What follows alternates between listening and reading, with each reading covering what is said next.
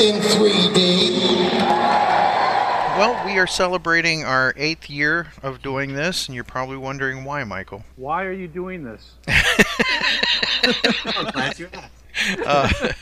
That's the clip at the beginning of the episode. Why are you doing this? Yeah. All right, Kiss Army. You wanted the best, you got the best.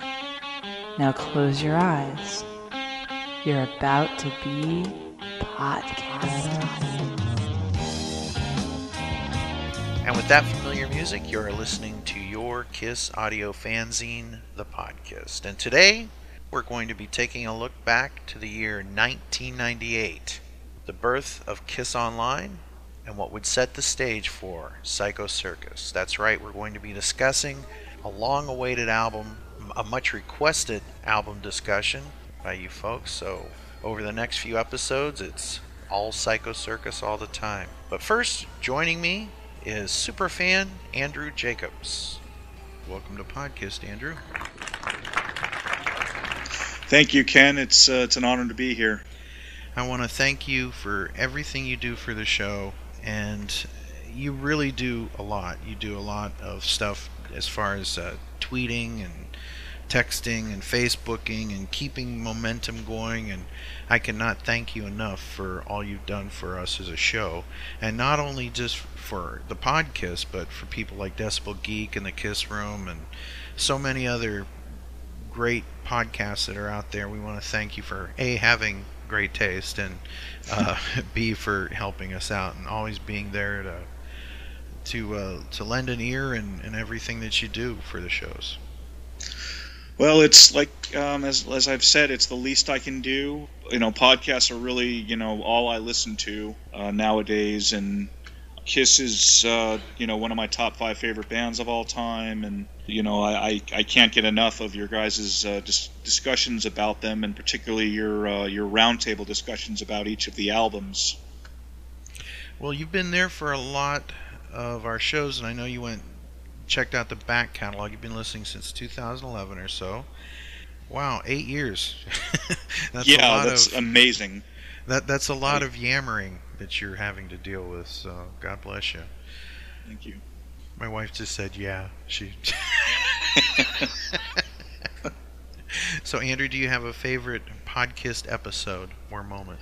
I would say that my favorite podcast episodes, I can't really pick just one. I can't pick just one of anything that is a favorite of mine. And Podcast is my favorite Kiss podcast. I guess I should mention that now. I would say that my favorite Podcast episodes are the roundtable discussions about the all of the albums. Mm-hmm. The fact that you've got 4, 5, even 6 different people on a roundtable giving their unique points of view on each song, on each album. I think it's a great concept, and those are the ones that I enjoy the most. Excellent. There are a lot of people that say that the podcast is a Kiss Love Fest or something like that, like we all have the same opinion. And to me, that just, what you've just said there shows that is not the case. And I think that the disagreements, with regard to the songs on the albums, make for even better podcast episodes. I think that the fact that one person loves a song, another person hates it, and that back and forth, I think it's great. I know you mentioned to me several times that Not Gene is your favorite podcast character, if you will. My favorite Gene Simmons impersonation. Wow, gee, thank you so much. Yeah, absolutely. That is very cool. Is there something you'd like Not Gene to say for you?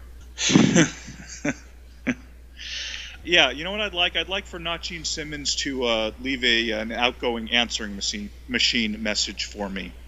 Okay, here we go. You ready? I'm ready. You've reached the phone of Andrew Jacobs. He's a powerful and attractive man. This is Not Gene Simmons of the rock group Kiss telling you to leave a message. Thank you. So great. There you go. I love it. All right, well, I want to thank you for coming on the show, and maybe we'll have you on again. But I just really wanted to take some time as we're celebrating our 8th year anniversary to thank you for being one of the #1 fans out there. And I know that there are a lot of guys in podcast land that are going to say, I'm the #1 fan, and we just appreciate all of you out there. I just happened to run into Andrew today, so very cool. Well, thank you very much, and we will talk to you again, and now on with the rest of the show. Thank you. Hi, this is Andrew Jacobs, and you're listening to my favorite Kiss podcast, Podkissed. You sweet talker, you.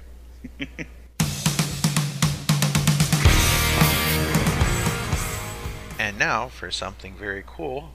This next bit was an idea that I had, and I got a hold of our good friend Ghosty Timmer, who is also known as David Wills. He is a voice actor who's done a lot of great stuff. He's been on Sirius Satellite.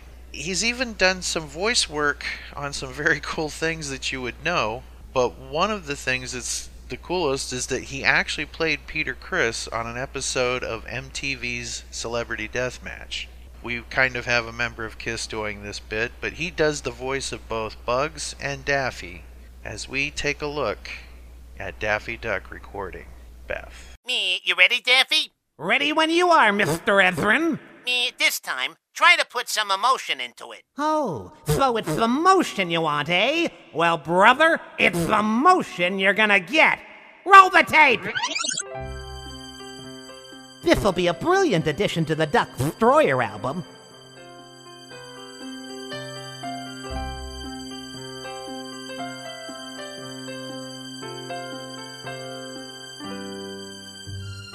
Beth, I hear you calling, but I can't come home right now.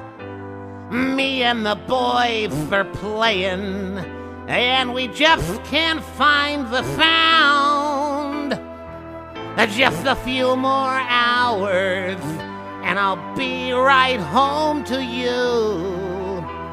I think I hear them calling. Oh, Beth, what can I do? Beth, what can I do? You say you feel so empty that our house just ain't a home. And I'm always somewhere else, and you're always there alone. Just a few more hours, and I'll be right home to you. I think I hear them calling. Oh, Beth, what can I do? Oh, Beth, what can I do?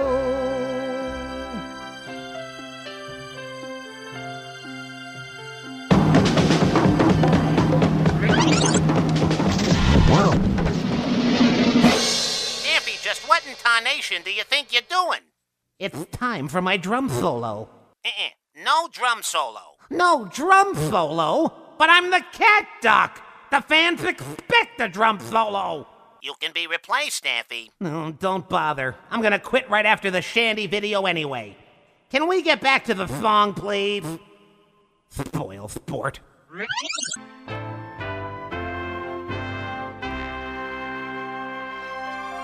Beth, I know you're lonely, and I hope you'll be alright. 'Cause me and the boys will be playing all night.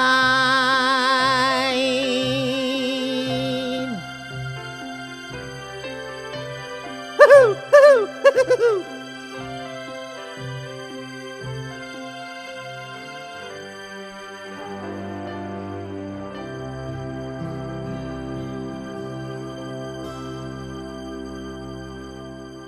Well, how was that? You, sir, are a powerful and attractive duck. And you're despicable. So what'd you think of that, Candy? It cracked me up big time. Yeah, it's funny. It was really funny, but I heard it in the Kiss room. And I had my son sleeping next to me, and I'm trying to keep quiet, but deep down I was killing myself laughing, because that was just the funniest damn thing I've ever heard. Excellent. Oh my gosh. Well, as you know, this episode is a look back on 1998 and Psycho Circus and what was going on at the time. So you have a question for us today. I do. Okay, Kiss Army, we want to know, what do you think Kiss should have done with the Psycho Circus album? Should they have been really honest with the fans as to it not being an authentic Kiss reunion album, or should they just have left it as is? What do you guys think? So we're going to put a poll up, and we all know we love polls, right? Anyway, there's the North Pole. Anyway, but and then there's the Love Gun poll. But yeah, there you go. So we're going to put it up on our Facebook page, and we just will leave two options. Yes, they should have let us know and been forthcoming, or no, it doesn't really matter to me. So we will mention the results on the next episode. Thanks for stopping by, Candy. No problem, anytime. And now on with the rest of the show. And here we are. Welcome to Podcast. I'm Ken Mills. I'm joined by the ever-effervescent Gary Schaller. Effervescing, baby. And Andrew Scambetti. Hey, good to be here. And Michael Bramvold. A powerful and attractive man, I must say. Have faces for radio. Yes. It's true. I've met you in person, and it's true. You are a man. Hey, Gene even said that to me. He did. So it's one thing to hear, the powerful, attractive man, but when Gene Simmons actually says that to you. Yeah, well, let's be honest. He says it to every man he meets. So Right. I'm not quite sure it's a huge, unique honor. Well, Michael, I think you're a powerful and attractive man. So You know, there you go. I said that to Gene once, and Gene looked at me like stone-faced, serious, and he goes, "Can't you come up with something original?" I was like, like that's a big word, like gymnasium. Exactly.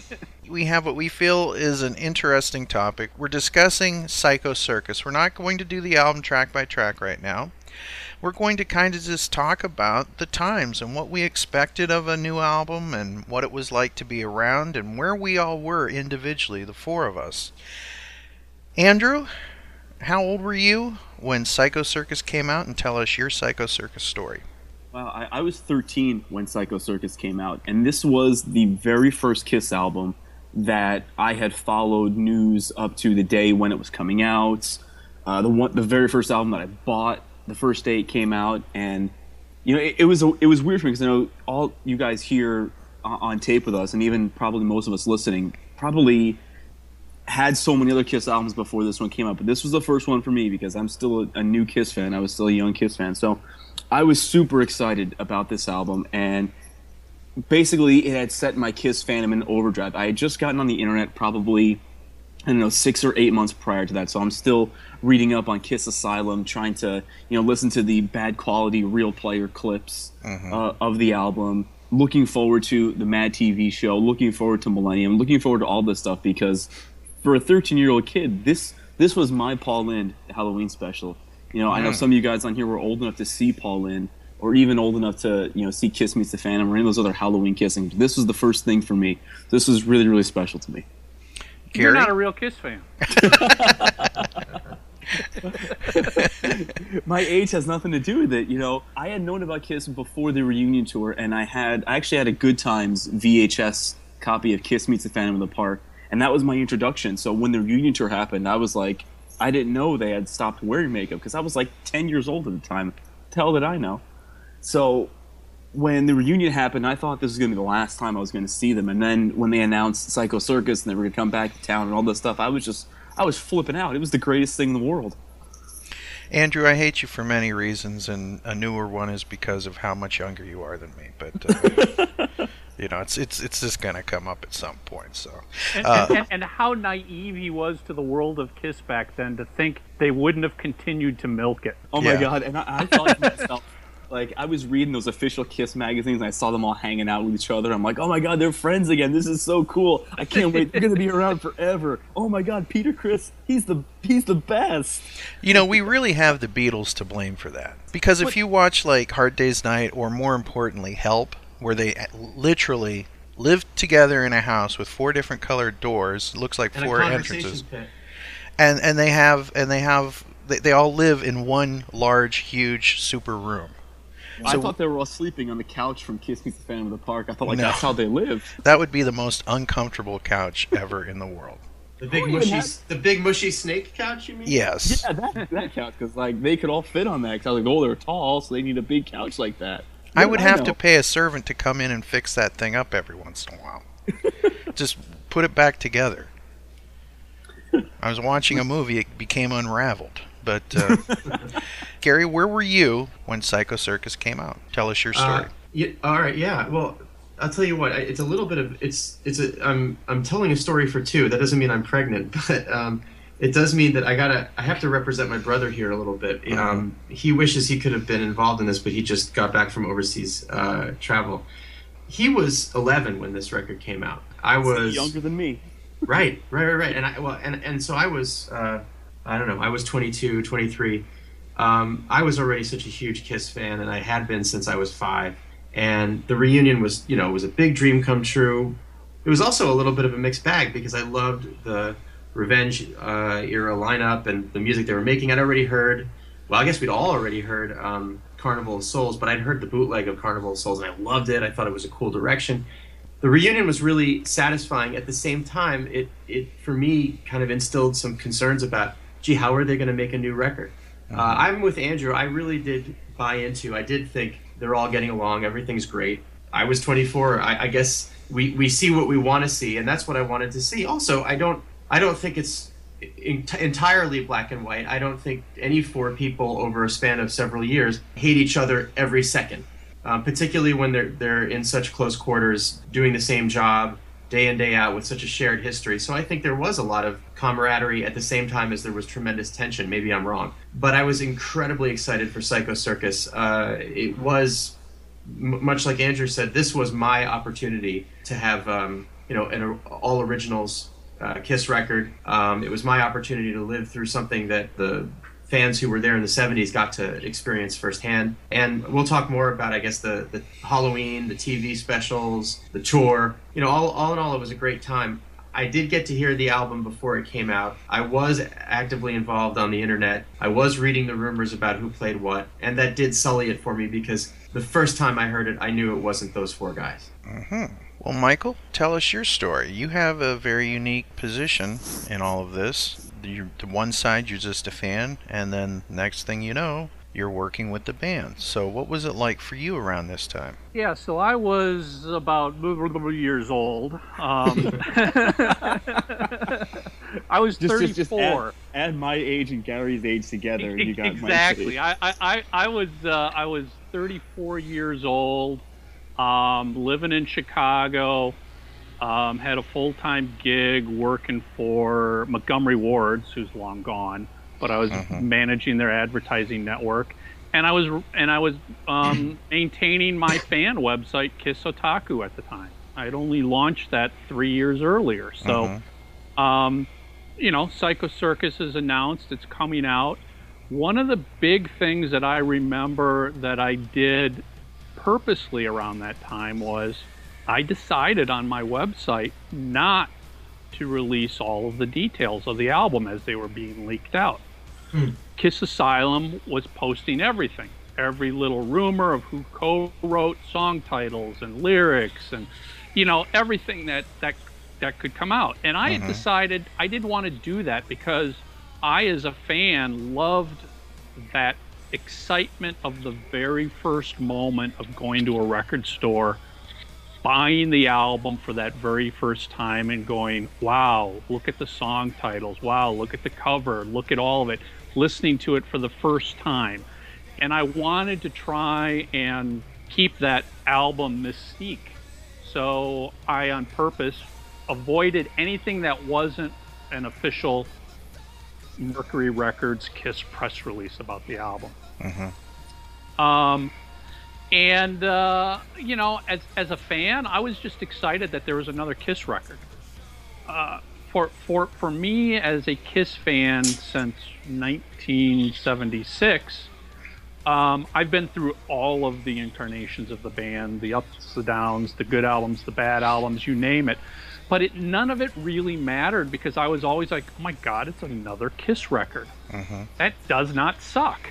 I don't care if it's Dynasty, Unmasked, Elder, whatever. I may not like the music, but it was another Kiss record.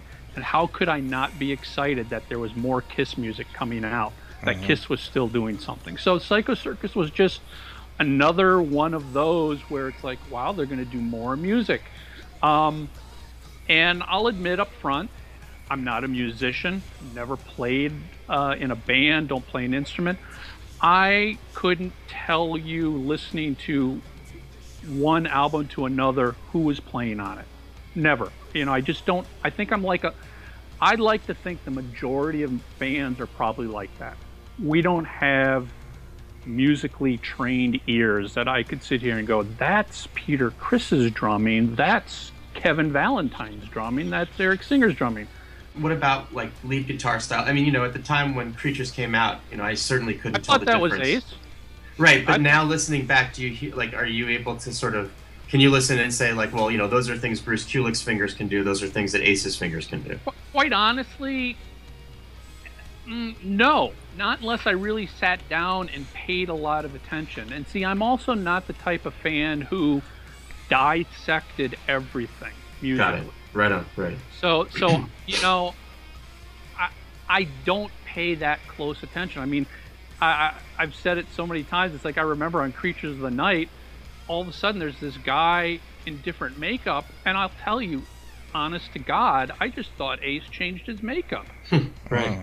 I didn't know that was a completely new guy. I just thought, oh, without any other information coming in for you to sit there and analyze, what is the logical, simple answer? Oh, for some reason, I guess Ace must have changed his makeup. I've heard nothing that Ace had left the band. You know, he's on the cover of Creatures of the Night. All of a sudden, there's this new guy. You're like, wait a second, is that Ace? Is that not? So, you know, I'm of that style of fan that I don't dissect everything to that level. And there's nothing wrong that if you do that, but, you know, there's a lot of fans that don't care other than it's Kiss. Right. So right. That's kind of where I fall. So 98, things really picked up for my website, Kiss Otaku. I'd had some conversations and done some work with Gene prior to officially starting with them. I worked with him related to the Kisstory 2 coffee table book that came out. And he had approached me and said, hey, Mike, would you kind of spearhead our internet efforts on Kisstory 2 and put the word out there and have fans send you photos and then you send them to me? And, you know, we worked out a business or relationship there. And, yeah, I worked with him for a number of months, him and Tommy, on that. And, you know, I remember it was August of 98, and I came home from work, and there was a voicemail message. The light on the voicemail was flashing. You know, this is back. This is back when you had tape machines connected. Yes. I was just gonna say you had to rewind the tape before you listened to the message. Exactly. So I hit it, and it's like, this is Gene Simmons. Mike, I've got a business proposition I'd like to discuss with you. Please give me a call as soon as you can. A stiff one. Yeah, exactly. A stiff proposition. And I knew it was Gene. Again, I'd spoken to him before. I mean, a lot of times when I'll tell people that story, they're like, oh, I'm sure you must have just thought that was a friend of yours calling to give you a hard time. I'm like, no, I knew it was Gene. You know, I knew his voice. I knew the way he always leaves messages. He always says, this is Gene Simmons of Kiss. It's sort of like, yeah, you don't have to tell me who you're working with. Yeah, I know you're with Kiss. What always kills me, Mike, is when he not only goes the distance to say, this is Gene Simmons of Kiss, but he'll say, this is Gene Simmons of the rock group Kiss. You know, like there's a medical team or a lawyer team out there there's a named different Kiss. There's a different Kiss with Gene Simmons in it. Yes. There's that actress Gene Simmons. It's kind of like she's been dead longer than Kiss has been around. So, you know, I call him back, and he basically says, you know, what are you doing for a job right now? You know, we're going to be launching a website, and would you be interested in it? I said, yeah, of course I'd be interested in it, but I have a job. It has benefits. You know, I got to get paid to do this fairly. And he basically said, you know, if you're interested, here's the phone number of our manager, Doc McGee. Give him a call and work it out. And I remember one of the last things he said was, I can't promise you what will happen, but I can open a door for you. I can't make you walk through this door. You have to make that decision. He was basically just saying, it's an opportunity for you. You decide. I can't make you do this. I can't promise you anything, but here you go. Call Doc. God, I would have been shaking like a leaf. I wasn't at that time because I'd already done some work with him. I'd already done a little business negotiation to cut a deal for what I was going to get paid to work on Kiss Street 2. Right. I'd met him before during the convention tour. I helped promote the convention tour in Chicago, and then went to the convention in Minneapolis. And there I got to hang with the band. They let me come in while they were setting up. They let me run around with a microphone for the fans to ask questions to the band. Mm-hmm. So I'd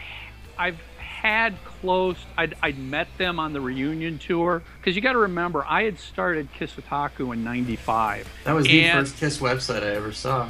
It was the 5th Kiss website in existence, period. Oh. I had a lot of relationship with Doc McGee's office starting right away, because I'd spent a number of years working in the music industry, so I knew how to work with bands and how to do things so they would appreciate your efforts and stuff like that, not to piss them off, basically. Do you think that your decision not to post, spoiler material or rumors was a fortuitous decision in that sense? In other words, not that they were necessarily looking over your shoulder, but the fact that you didn't do so was something that would bode well for you. Oh, I don't know.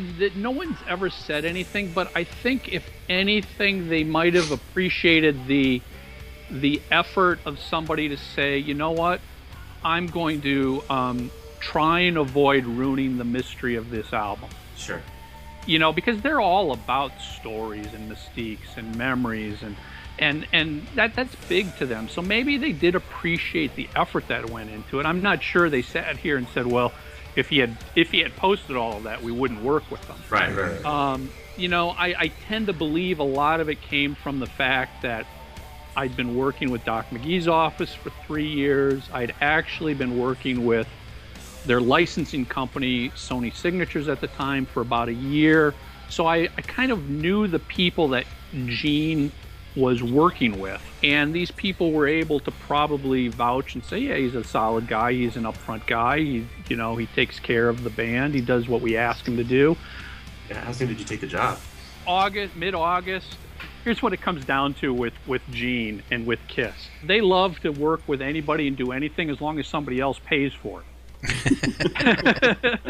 So it's like, yes, I can build Kiss's website, but Kiss isn't going to hire me. Kiss isn't going to pay me. Somebody else has to hire me. Somebody else has to pay me. So it was a matter of figuring out who that was going to be. Was I going to work for McGee Entertainment?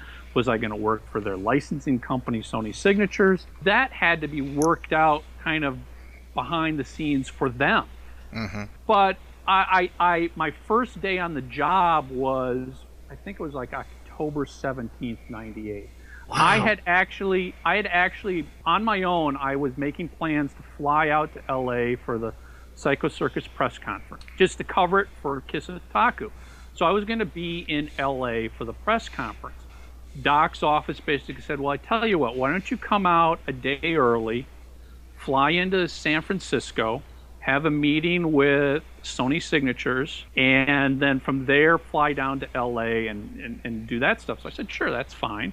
And I flew into San Francisco, went into the conference room at Sony Signatures. Sony Signatures is a big, they've since been bought, sold, and migrated. They're essentially now Live Nation merchandise. Mm-hmm. But back then they were owned by Sony, and they're entertainment licensing and merchandising company. So in addition to Kiss, they buy the licensed rights for artists. And they had everything from Madonna, U2, Motley Crue, Britney Spears, hundreds of artists that they basically buy the rights to the name and likeness and represent the artist to create revenue streams. Mm-hmm. And back then it was primarily concerts. selling concert T-shirts, tour books, hats, and stuff like that. But in '98, they had sold the rights to another company to actually create Kiss Online. Right. So some third party had basically bought the rights to build Kiss's website. If you think about that, that's kind of interesting. So here's somebody who's paying Kiss money to build them a website. Wow.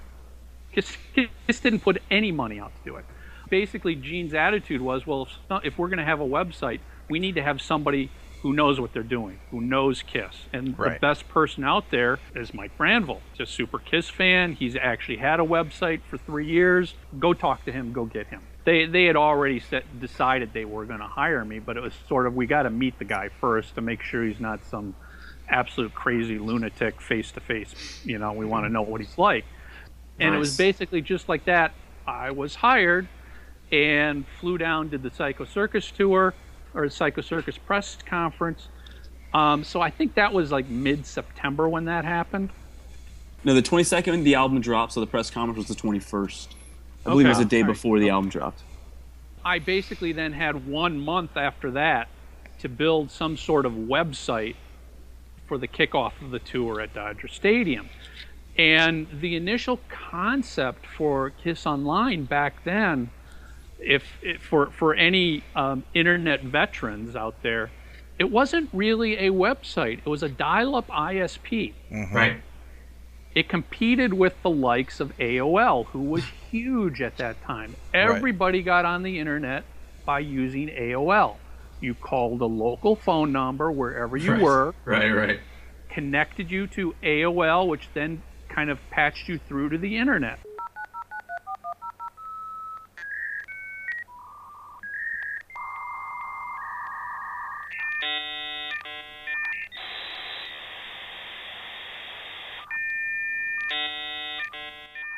This was also around the time when Kiss was talking about doing their own Kiss ISP, right? Well, that's what this is. That's what this is. All right. So Kiss Online launched as an ISP. It was, I think, at the same time Megadeth launched one, and I think David Bowie also launched one. Kiss ISP launched, where basically, and I can't even remember the fees. I want to say $25, $30 a month. You paid Kiss. You could then use their dial-up access to get on the internet. Mm-hmm. No different than if you paid your money to AOL. Well, now you're paying it to Kiss. Kiss has all these numbers. But what also went along with that was we were going to build a Kiss website. And there was going to be exclusive content that as a ISP member, you got to see this content that the normal people couldn't get to. Right. In concept, that makes good sense. But I quickly realized there's no way in hell we can compete with AOL. Right. Remember back then, AOL was giving these free discs to everybody. Yeah, that's right. You frickin' sneeze and an AOL sign-up disc falls out your nose. And I would thank them for the case and throw the disc away. Exactly. And you know, we would only get a small number of the most diehard fans who were going to join the Kiss ISP. Most fans wanted to come in to just use the website. And as a marketing person, I'm sitting there going, you know, we stand to make a lot more money if I can get more people into the website for free and present them with the Kiss online store and all the Kiss merchandise that was being sold and get their email addresses. So I want to say it was within probably 6 months that the whole idea of an ISP was buried. It was killed off. I remember that too because, you know, when I was 13, I didn't have a job. And I was like, "Mom, please, can we get this?" She was like, "No, I'm not paying for that." And then I remember when it became free, it was like the greatest day of the world. Like I finally saw a boob and I get on the Kiss website. It was the greatest thing. So yeah, we kill it and it just basically becomes a website. Now, you know, at that point in time, the internet was completely foreign to Gene and Paul. I mean, no clue. I remember Gene doing an interview with the New York Times back in '98, where it was talking about, you know, their new ISP, their new and their new website. He's like, they go, "So what is the URL?" And he goes, Just go visit kiss.com online. And that's what they printed. I remember telling Gene, I'm like, Gene, the URL, kissonline.com. You have to know that. You have to know that. You have to know that. This was also around the time where he would say that fans can use their internet typewriters to get online. Exactly. But there was, I remember there was very little archival stuff on there. There was, and then I found out later it was your stuff, Mike. The pictures from the Dynasty in-store, that was there. But I, as a kid, I didn't know. I was like, oh my god, this is the coolest thing ever. That's exactly what I did, is because they didn't open up the archives to me, so I used my own collection of photos and newspaper scans, and at the same time opened it up to the fans, saying, if you've got stuff, send it to us and we'll post it. So quite honestly, Kiss Online was built by the fans. Yeah. Because so many fans shared their memories, their collections, their archives, that we made that the base of Kiss Online, which is what I basically wanted. Because I remember when I started Kiss Otaku, it was all about, I want to see what is being released in Brazil that I, as somebody in Chicago, could never see. Now that the internet is here, that one fan in Brazil or that one fan in Japan can send in that ad. Isn't that the coolest thing in the world to be able to see that? So that was kind of the driving factor behind it. And it just, again, it kept growing and growing because I just reached out and let the fans add more and more to this. It was great because the band wasn't sitting here going, well, you got to take that down, you can't do this, you can't do that. It was just do whatever you want. We were selling a boatload of merchandise online. Yeah, I was going to say, this must have been a great time to get involved in any of that stuff, because it was such a high point in terms of Kiss's popularity, the merchandising, the tour, the sales of products, Spencer's, the comics, the action figures, up and down. Yeah, it was. It was sort of like, for me as a fan, especially because I was working in the office of their merchandising company, I was privy to see a lot of the merchandise as it was being developed and created and discussed. Prototypes, they would come and ask me as the resident Kiss geek, what do you think of this? It was sort of like going behind the curtain in The Wizard of Oz. Mm-hmm. Nice. I got to go back there and see what was really happening. Now, some fans, that might be a bit of a disappointment and a letdown, because it's not necessarily what you might think it is. It's all business. It's 100% business. It's, they're doing this to make money. But I have always been intrigued by the music business. So, like where I started off saying, I don't care about the notes being played, who's playing the guitar. I'm more interested in the deals that are happening and what's happening to make that band, and the all of the business surrounding it interests me so much more than who played guitar. You may or may not have been around for the business of the album, right? Because that's, I think, that was done, finished, right, in the can. My first official Kiss event was basically Dodger Stadium. Right.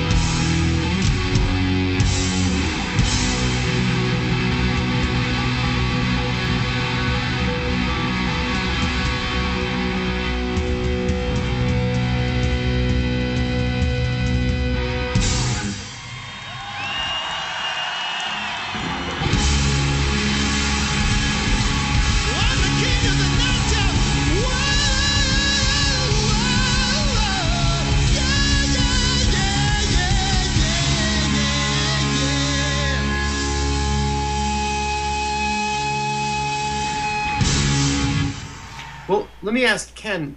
Yes. What was your take on that era? And I know that I know how old you were, so we don't have to drag you through that, Methuselah. But Yes, let's hear where you were at. Kiss was back and all was right with the world. As far as who played what, I believed in the 70s when 16 Magazine told me that Ace played on this or Peter played on that they did. At that time, when that album came out, I remember I had to work and I asked if I could leave work and they said no. And so I called up my cousin and his wife went and bought 2 copies for us. There was me and another guy that were just absolutely Kiss crazy.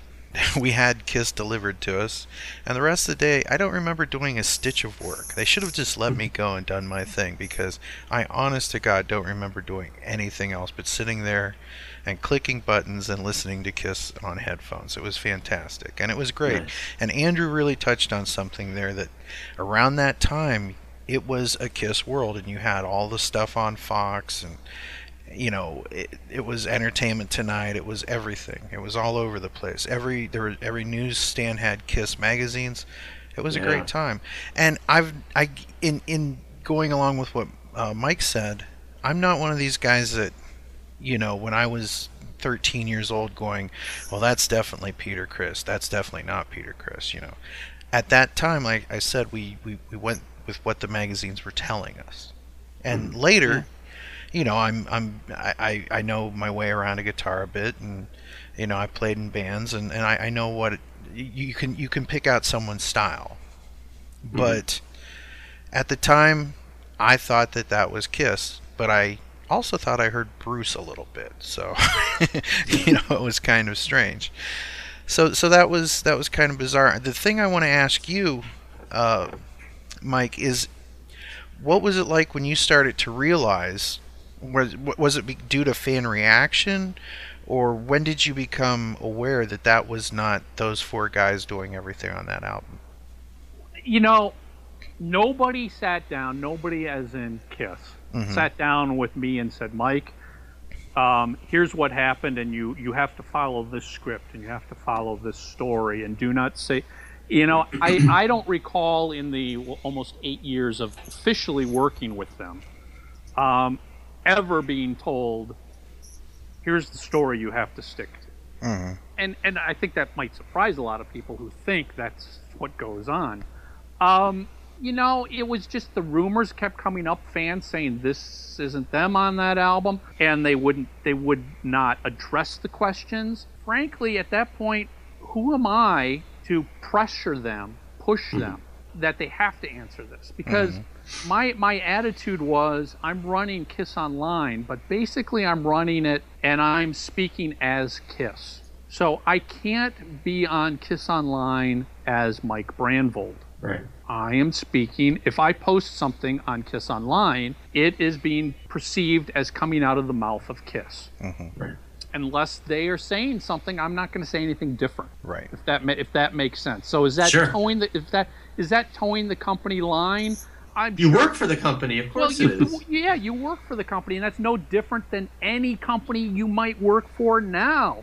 Look, I heard the album and I knew the first time. I can't shut that off for me. If I hear it and it doesn't sound like something, it does or doesn't sound like what it is. You know what I mean? I can hear the stylistic differences when Ace plays versus when Tommy plays, and although I still convinced myself, and I am still convinced to this day, that there may be more of the Ace and Peter on there than we hear about.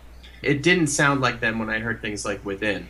But I'll tell you, I appreciate the Party line, because for my brother, it was important that that's his Kiss record. Right. And I wasn't about... I mean, he knew, just because I was such a mega fan. He knew, and we talked about the history and people playing on this and that, but at the end of the day, it was really those 4 guys singing on that record. They certainly do play on some of it, right. And that was all that mattered. He needed the rest to be a party, and it was a party. Let's be honest. Let's look back over history. Yes. All the way back to basically Destroyers, the first known time that somebody in the band didn't play on it. And frankly, it might have happened before then, and I wouldn't be surprised that they just don't remember it. Does Destroyer, does Dynasty, does Creatures of the Night, do those albums suck now that you know who did and didn't? Does it change the songs to you? No. And for me, I can say not one frickin' bit. It doesn't change any of those songs to know that that's not Peter on the drums, that's not Ace on the guitar, that's not Eric Carr, that's not Gene Simmons. It changes at zero for me, because at the end of the day, I'm listening to a Kiss song and I love the song. That's Right. all that matters. I'll tell you what. Okay, and this, now we get down to the nitty gritty, I think, about this record, because for Creatures, for Unmasked, for Dynasty, whatever, Destroyer, it doesn't change it for me. For Psycho Circus, I know exactly where you're going with this, Gary, too, because they build it as the biggest reunion record of all time. This is the four back in makeup, and then you listen to it and you're like, wait a minute. That's why I was kind of pissed, because they told me for months and months promoting this album, this was the four. They're back in makeup. The four of them playing on this album. I listened to the press conference. Ace is telling us it was great. We got to sit down and work together again. So I'm like, cool. And then I play the album, and I'm like, what? That's not Ace and Peter. But would you have rather they told the truth? In a way, maybe. Would you have rather them sat at the press conference and said, you know what, this album blows because we couldn't get along. I don't play on any of it. How much more, frankly, how much more pissed, upset, and disappointed would you be if that was what was told to you over and over again than them just trying to keep peace? Well, it's an interesting thing, because I was thinking about this sort of before we sat down to talk. I was thinking about this yesterday and today.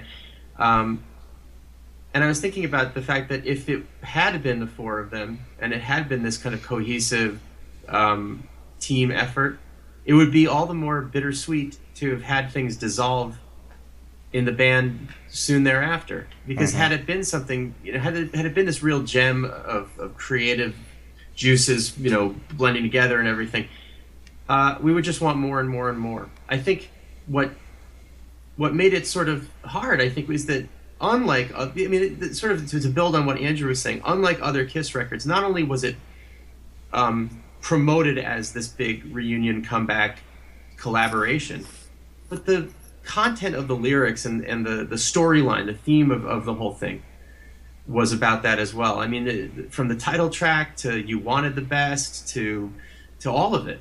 It was almost like a concept album about the band coming back together. And well, the you know what? Raise Your Glasses. It actually is a very loose concept album. I interviewed Bruce Fairburn when I was working at Kiss Online, and I don't have the interview anymore. And it was an audio interview. After I left Kiss Online, they went to new web developers, and they literally deleted like 6 years worth of content. Isn't that insane? I know what you're talking about, Mike. I remember that. I sat down with Bruce and I asked him song by song and talked about stuff, and I remember saying, well, this really feels like a loose concept album from start to finish about the band's relationship with their fans. And he said yes.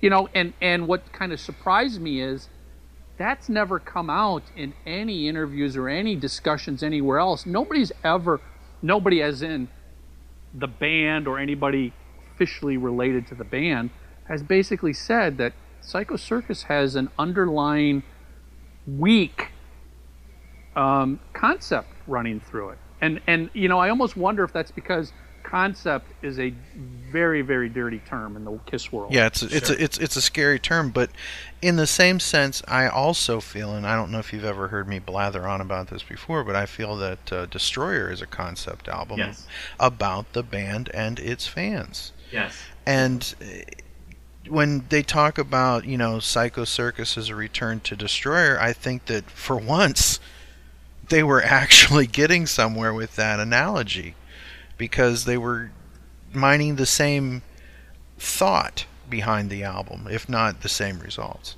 And Gary, you were mentioning something about how you could just hear that something was different. Keep in mind, if you're a fan who heard the first 3 Kiss albums and Alive, and then you put Destroyer on, yeah, that sounded a lot more than Bruce Kulick playing on something. You know what I mean? It was a much more radical departure. It was an extremely radical departure. Okay. Yes. So Yes. so we as But- Kiss but- fans have here's had what's- to suffer or enjoy, depending on how you go through it, with different sounds and different incarnations. And I for one, thank God, because as much as I love AC/DC, I like something different than a double cheeseburger occasionally. So I'm glad that we have the mix-up in sounds and sights and smells of Kiss. No, So there you I go. agree with you, and I think, but I think the difference is, look, when you listen to something like Destroyer, Mm-hmm. it's a no-brainer that those guys aren't playing the violins, right? I mean, we know that, Right. okay?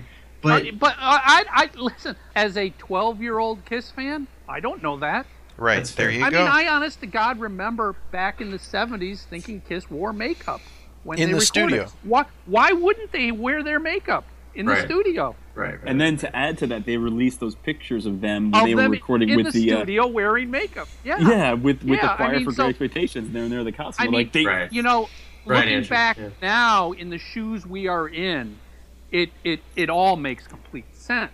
Right. But you know, I say this to so many fans: stop looking at what's happening through the eyes of a 40 or 50-year-old. Look at it through the eyes of a brand new young fan who doesn't know anything. They're just excited by the moment, the sound, the music, you know, what's happening. That's what excites them. You're not, you know, as a fan in '76 when I got Rock and Roll Over as my very first album, I did not for 1 minute sit here and think about who was playing it and the sounds. I was just like eyes popping out of my head going, oh my God, this is the freaking most amazing thing in the world. You know, your senses were exploding. Right.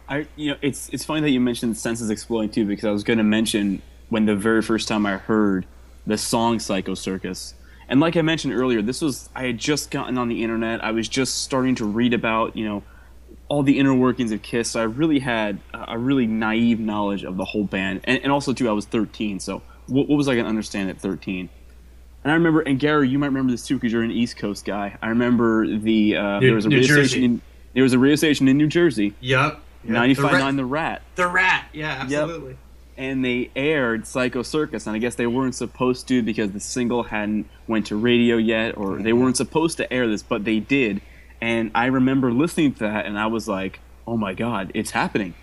There's another Kiss album coming out, and I'm alive for it. I'm here for it."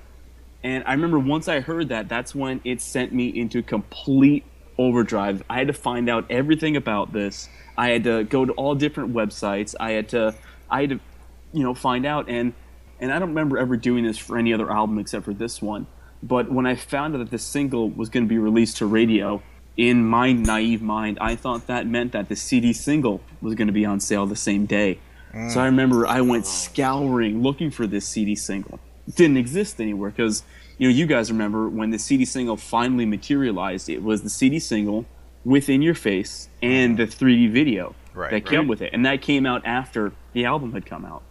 But I remember this must have been, I don't know, late August, maybe even early September, because the album didn't come out until late September. But I remember looking for that, you know, before I had gone to school, before I had started 8th grade, looking for this CD, and everyone thought I was nuts because like, yeah, it doesn't come out for another month. But I thought that since the single was out, I was going to be able to pick up that new Kiss CD single, and I wasn't. I was so disappointed. The first time I heard the Psycho Circus song, we were driving, me and my girlfriend at the time, we were driving back from Warren, Ohio, and we were listening to 93.3 The Wolf. And they said, coming up, the new Kiss song, Psycho Circus. And we pulled off, and there was this like ice cream kind of place, you know, where you get shakes and ice cream and stuff like that. And we sat there in that parking lot, and my girlfriend thought I was crazy, but I was just like, this is it, this is Kiss, finally. It's here happening. it is. Yes, this is happening. Oh yeah. And then, You know, and all that stuff that you guys are talking about right there, to me, that is what is the absolute most important thing about Psycho Circus or any Kiss record, or Kiss. It's that excitement, that moment. It's, you know, I try so hard not to get wrapped up in, all right, it's coming on, it's going to be the first time, but now let me analyze it while I'm doing. No, just give into the moment and just enjoy that freaking excitement of hearing a new Kiss tune again. You can analyze it all you want later, but don't ruin that first moment. Don't destroy that. My first very vivid Kiss album memory is Creatures of the Night, of buying that album and going home and turning the lights off in my bedroom, putting headphones on and dropping the needle on the vinyl and listening to it track by track while I just stared at the album cover. I wasn't analyzing the solos. I wasn't even paying attention to the lyrics. I was just, if you could physically absorb an album, that's what I was trying to do. I remember, because it was one of the first albums that you didn't see the new costumes. Right. Yeah, you're right. But you knew they had new costumes because that was their history. New album, new costume. Right. So I'm looking at this cover and going, how can I figure out what the new costume's like? Wait a second. Look at that necklace that Paul is wearing. I can see just a little bit of that necklace. Oh my, what could that mean? That's what I was trying to suck in and absorb. To me, that is the thrill of Kiss. Oh, for sure. And I think in the days now of the internet and everything else, that gets so lost, especially as we become older fans. That's just lost because now we are immediately, well, first of all, we immediately question everything. Right. And getting back to Psycho Circus, I could guarantee you that if the band had truly recorded this with the original members and said it was recorded with the original members, there would have been fans who said, you're lying to us. Right. You're right. So at that point, they're damned if they do, they're damned if they don't. So just do what you want to do, because you're going to get screwed either way. Right. True. No, you're right. And it's gotten worse since Psycho Circus. I mean, we all know that. I mean, now, I remember. I mean, the new Japanese single just came out, this week, and before the actual song leak, there was the 45-second video teaser, and fans were listening. 45 seconds total video. And of that is probably 20 seconds of song. Right. And fans are listening to that 20 seconds, analyzing it, and determining that the song sucks. I'm just like, what? 20 seconds? You haven't even heard the entire song. Well, this and actually... you're already telling us what's good, bad, right, wrong, and how it should have been done differently. Absolutely. I'm just like, drop it. Wait until the full song comes out. Just listen to the music. This leads us to pretty much the end of our 1998 discussion, and I have 3 quick lightning round topics I want to bring you. The number 1 topic is the new Kiss Japanese song, if you will. Number 2, 1998, what would you have done different? The last thing is, I came upon this quote today, and I thought it was really good. It is, band, quote unquote, is too small a word for Kiss. So Gary, I'm going to start with you. What would you do different in 1998 if you were the band? That's an important question. I mean, it's an interesting question too. Mike makes a really good point. Which is stop analyzing things and just experience them. And I think we all would agree that songs like Psycho Circus just blew our minds. For me, hearing that, I heard that on the radio on the Rat like you did, Andrew, and it just blew my mind. For me, that was a passive experience. I wish I could have self-edited in a way. I wish I could have not heard other players on the album, and I didn't have an option. It just happened, but I guess what I wish had been done differently, maybe. A few months after the record came out, they also released a double CD version with some 6 live tracks on it, including 3 from Psycho Circus. It was the title track, it was Into the Void, and then it was Within. Right. And yeah, those... Within, in particular, sounded markedly different from what was on the album because it wasn't the same people playing it. But there's something very bittersweet about that live EP because it sounds really good and it makes you think, gee, they could have done it. They could have gotten it together just for 10 songs. And I guess at the time it wouldn't have mattered, but looking back now, I think I would approach the record with a greater fondness and perhaps even a bit more sorrow, knowing that they did get it together and wishing there could be more. God, that sounded like a Wicked Lester song. A bit more sorrow, doesn't it? With flute, yeah, I got to get the flutes in there and the bongos. Yeah, a bit more sorrow. On the other hand, I guess I wouldn't change a thing, because for what it's worth, I think part of what has been so great about things like Sonic Boom and Monster is that they are the collaborative Kiss records, really cohesive band efforts that I wish could have come out of that reunion era. I just had to wait longer for them, and they don't have the full original lineup on it. But I appreciate, just as much as I do appreciate Creatures, in spite of it being disjointed and having session players, studio musicians, or what have you, I also appreciate when Kiss as a band goes in and creates something together, as they have with these last two records, and I'm thankful for that. I think the Psycho Circus era in general is something that I will always hold dear to my heart. Taking my brother at age 11 to his first Kiss concert, Meadowlands Arena, 1998. What the a laser breathtaking incident was that night. The laser incident was that, the laser pointer, right? What a breathtaking experience for him. For me, they were great that night. They were bigger than a band. And for Brian to have his first Kiss concert be the original lineup, Meadowlands Arena, brand new album, huge stage show, 3D, you name it. It was that remains my favorite Kiss concert memory, and it's a night I'll never forget. I'm going to insert that clip here. Of course, we have to be careful inserting that clip because Paul might shove it up your ass. So anyway. Right. Shove that laser up your ass. Take it off. Peter's not talking to everybody here. I'll make it clear what he's trying to say. Most of you people here are awesome. Look at girls like that right over there. Put the lights on that girl. Hey, baby. What? All night you people have been looking nuts and you're awesome. I want to tell y'all something. In every crowd, there's one or two people who just don't belong here. Now, if there's anybody here with those little lasers, if you want to come up here and meet me, I'll personally put it up your ass so far it'll come out your mouth.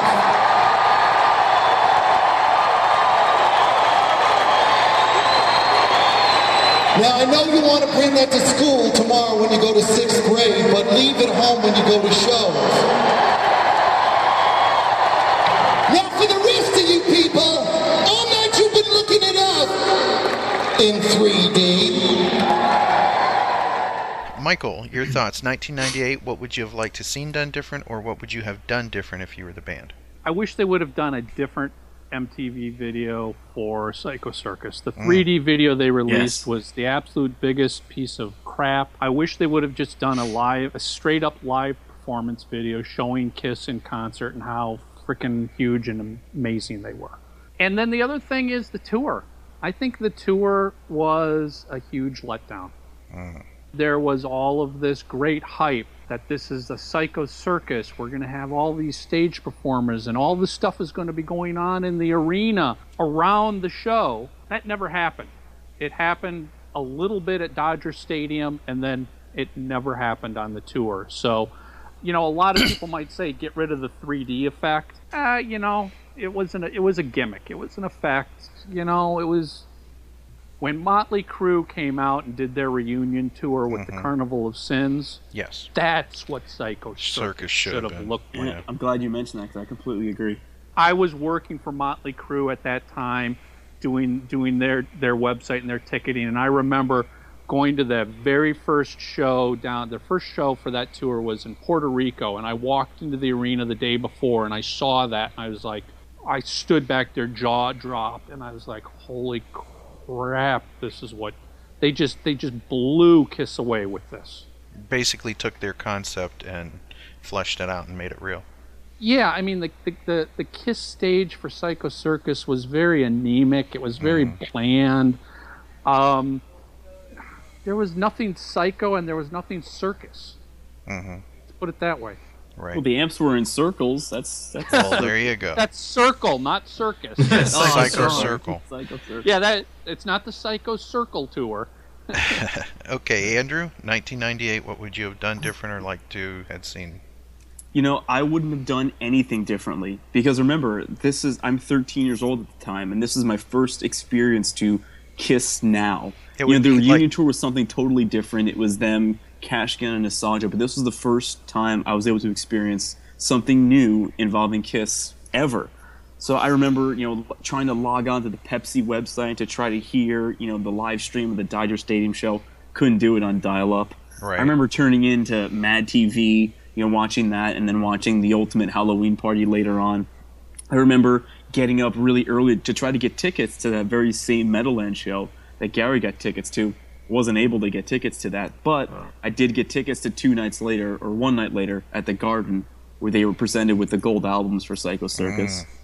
And I also remember logging on to Kiss Online, and I remember looking at all the pictures that Mike took, the backstage pictures of them setting up the stage, the pictures of the show, and I thought that was the perfect accompaniment to the concert I had seen, a couple weeks prior. Right. So I wouldn't have changed anything because to me, it was such a magical time, and it was before I knew any better about who liked who and who was in the band and who played this and who did that. I just remember if I could take a snapshot of my Kiss fandom, it would be me sitting on the floor in Madison Square Garden, opening up the Psycho Circus tour book and just flipping through the pages before Kiss had gone on, and I was the happiest I had ever been. If someone were to say, what's the happiest you've ever been, or what's your greatest childhood memory, it's that night, being in Madison Square Garden. This is Kiss's hometown. Granted, they didn't live in New York at the time, but they were from New York, and this is what they've always wanted to play. And I saw Ace, Peter, Gene, and Paul on that very stage. And I was 13. I didn't understand it at that time, but looking back, I'm like, man, I was a lucky kid to be able to do that. And I freaking loved it. I still got a piece of confetti I got from the night of the show. I loved everything about Kiss in 1998. Everything. That Garden show was absolutely magical.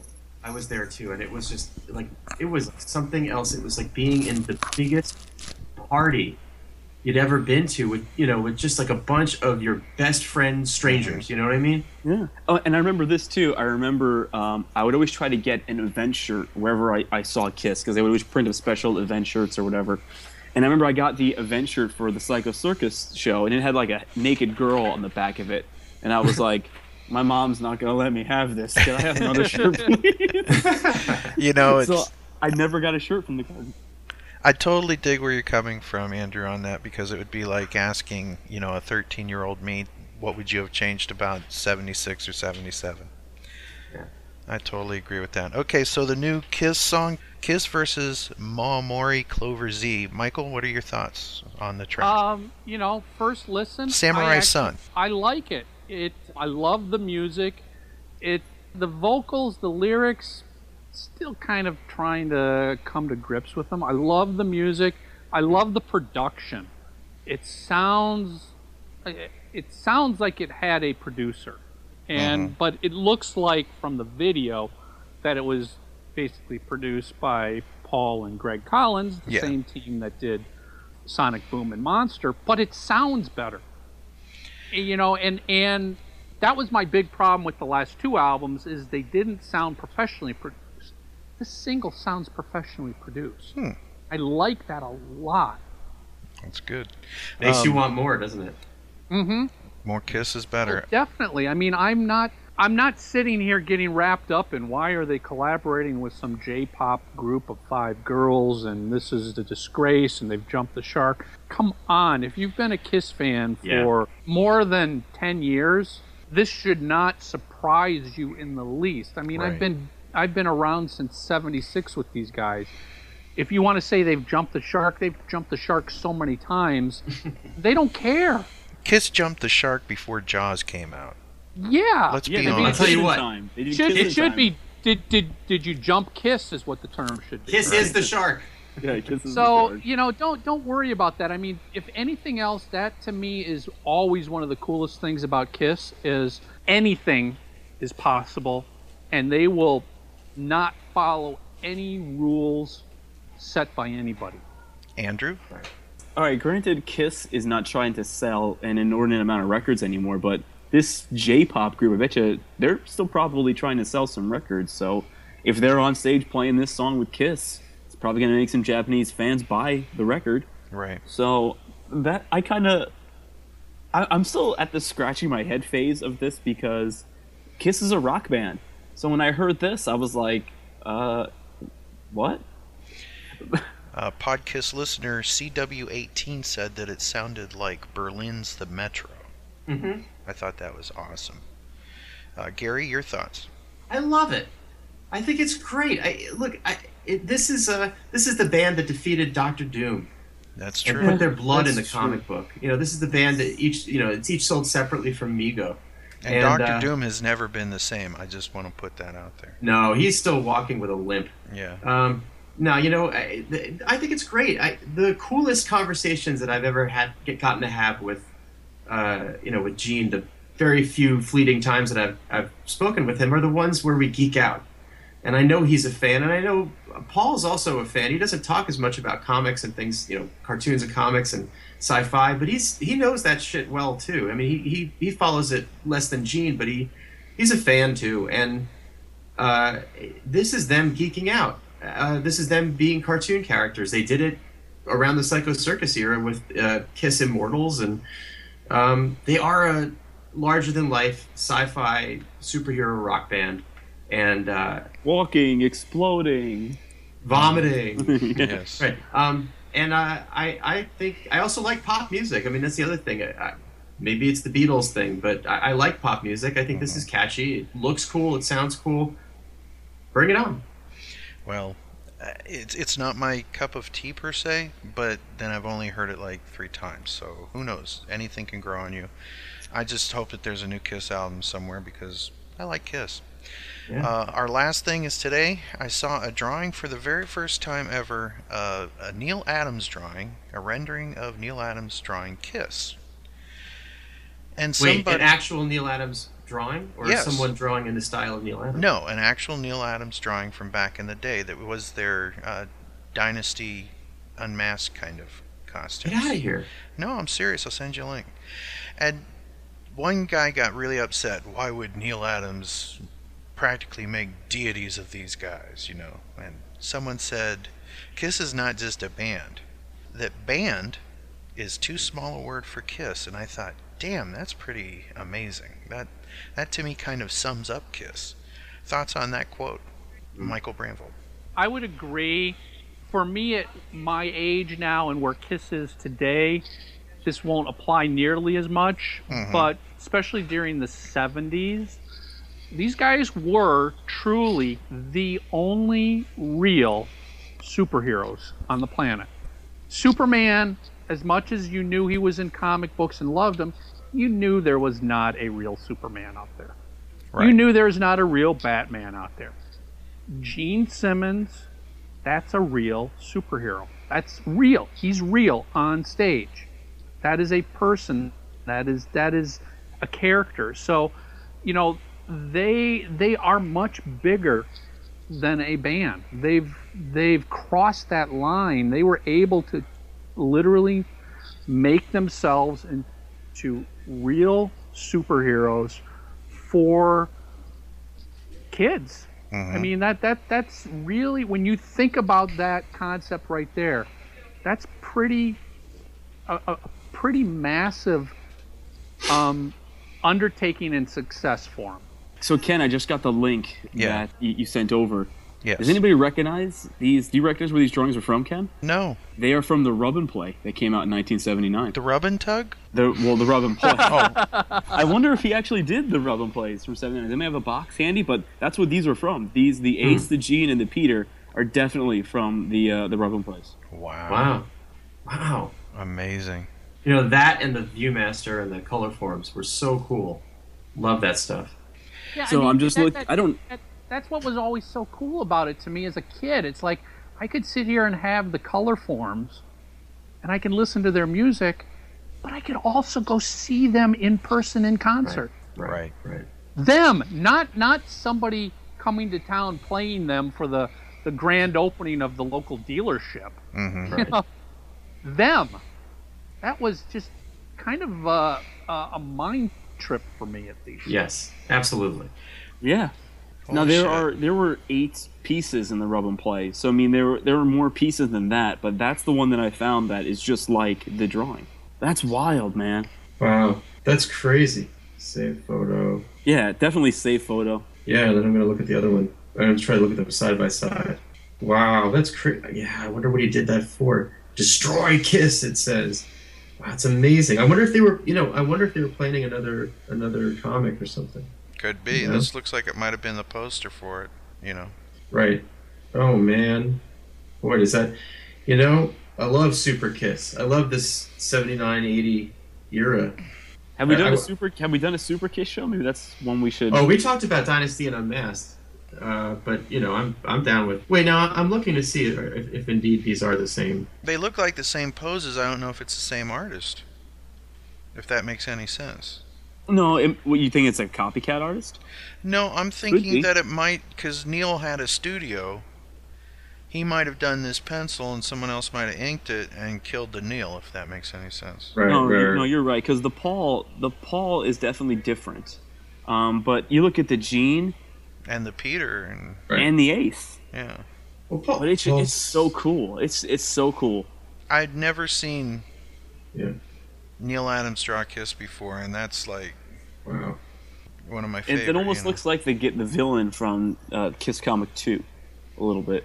Well, I want to take this moment and thank you for being on our show today, Michael. You want to plug? There's some sort of show that you do, some sort of internet broadcasting thing you do? I've got this another Kiss podcast I'm trying to get off the ground. And what's it called? It's called Three Sides of the Coin. Oh. You can go to threesidesofthecoin.com or facebook.com/Three Sides of the Coin. We've got a few shows. We haven't been around for 8 years. Yeah, but listen, I'm not even sure we have, but we've been here.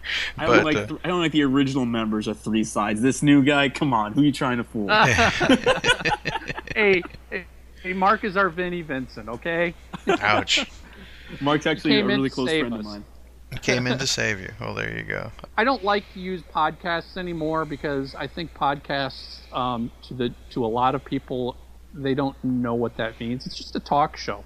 You know, you can find us on iTunes and on YouTube and Stitcher and Spreaker and everywhere else. And we just talk about Kiss every week. It's amazing that there still is stuff to talk about. I mean, I think we were just joking about that in one of our last episodes. It's like 108 weeks we've been doing this, and we haven't run out of stuff to talk about yet. I know, it's amazing. If you would have told us that we'd still be doing this, 8 years down the road, we would have... There's no way. We would never have imagined it, but here we are, still doing it.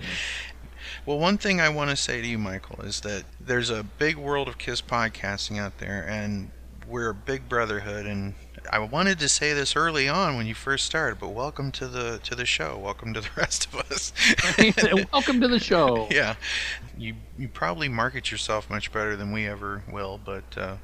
Are you kidding? They have guitar picks. I got one. That's true. They have guitar picks. I got a T-shirt. We have limited edition. I wonder where I learn all this from. Yeah, exactly. Right, yeah. Exactly. The Gene Simmons School of Marketing, maybe? It's not the Vinnie Vincent School of Marketing? No, that would be send me $500 and then I will not send you a guitar pick. Well, once again, we want to thank you for being on the show, and thank you, Andrew, for joining us as well. We'll see you on the next episode of the podcast. Thank you for listening, guys. Right on. And that is our show. Thanks again for listening. Be sure to check us out on the web at www.podkist.com. You can also find us on Facebook and on iTunes. If you'd like to contact the Podkiss, please drop us a line at podkiss@gmail.com. Big thanks to Julian and everyone at KissFAQ.com. They've got great information there and a terrific message board, too. Thanks also to Keith LaRue and everyone else at Kiss Online for their great work representing the hottest band in the land. And as always, a big thanks to Paul Stanley, Gene Simmons, Ace Frehley, Peter Criss, Vinnie Vincent, Bruce Kulick, Eric Singer, Tommy Thayer, and the memory of the late great Eric Carr, and the late great Mark St. John. You are Kiss, and we are your army. Podkist is created by the Kiss Army for the Kiss Army, and it is available for free as an internet download. If you like what you hear on our show, go buy it and support the people who made it. Podkist is not affiliated with Kiss or any of its members past or present. On behalf of myself, Ken, and the whole rest of the Podkist crew, thank you for listening to Podkist, the Kiss fanzine for your ears. Shove that laser up your ass,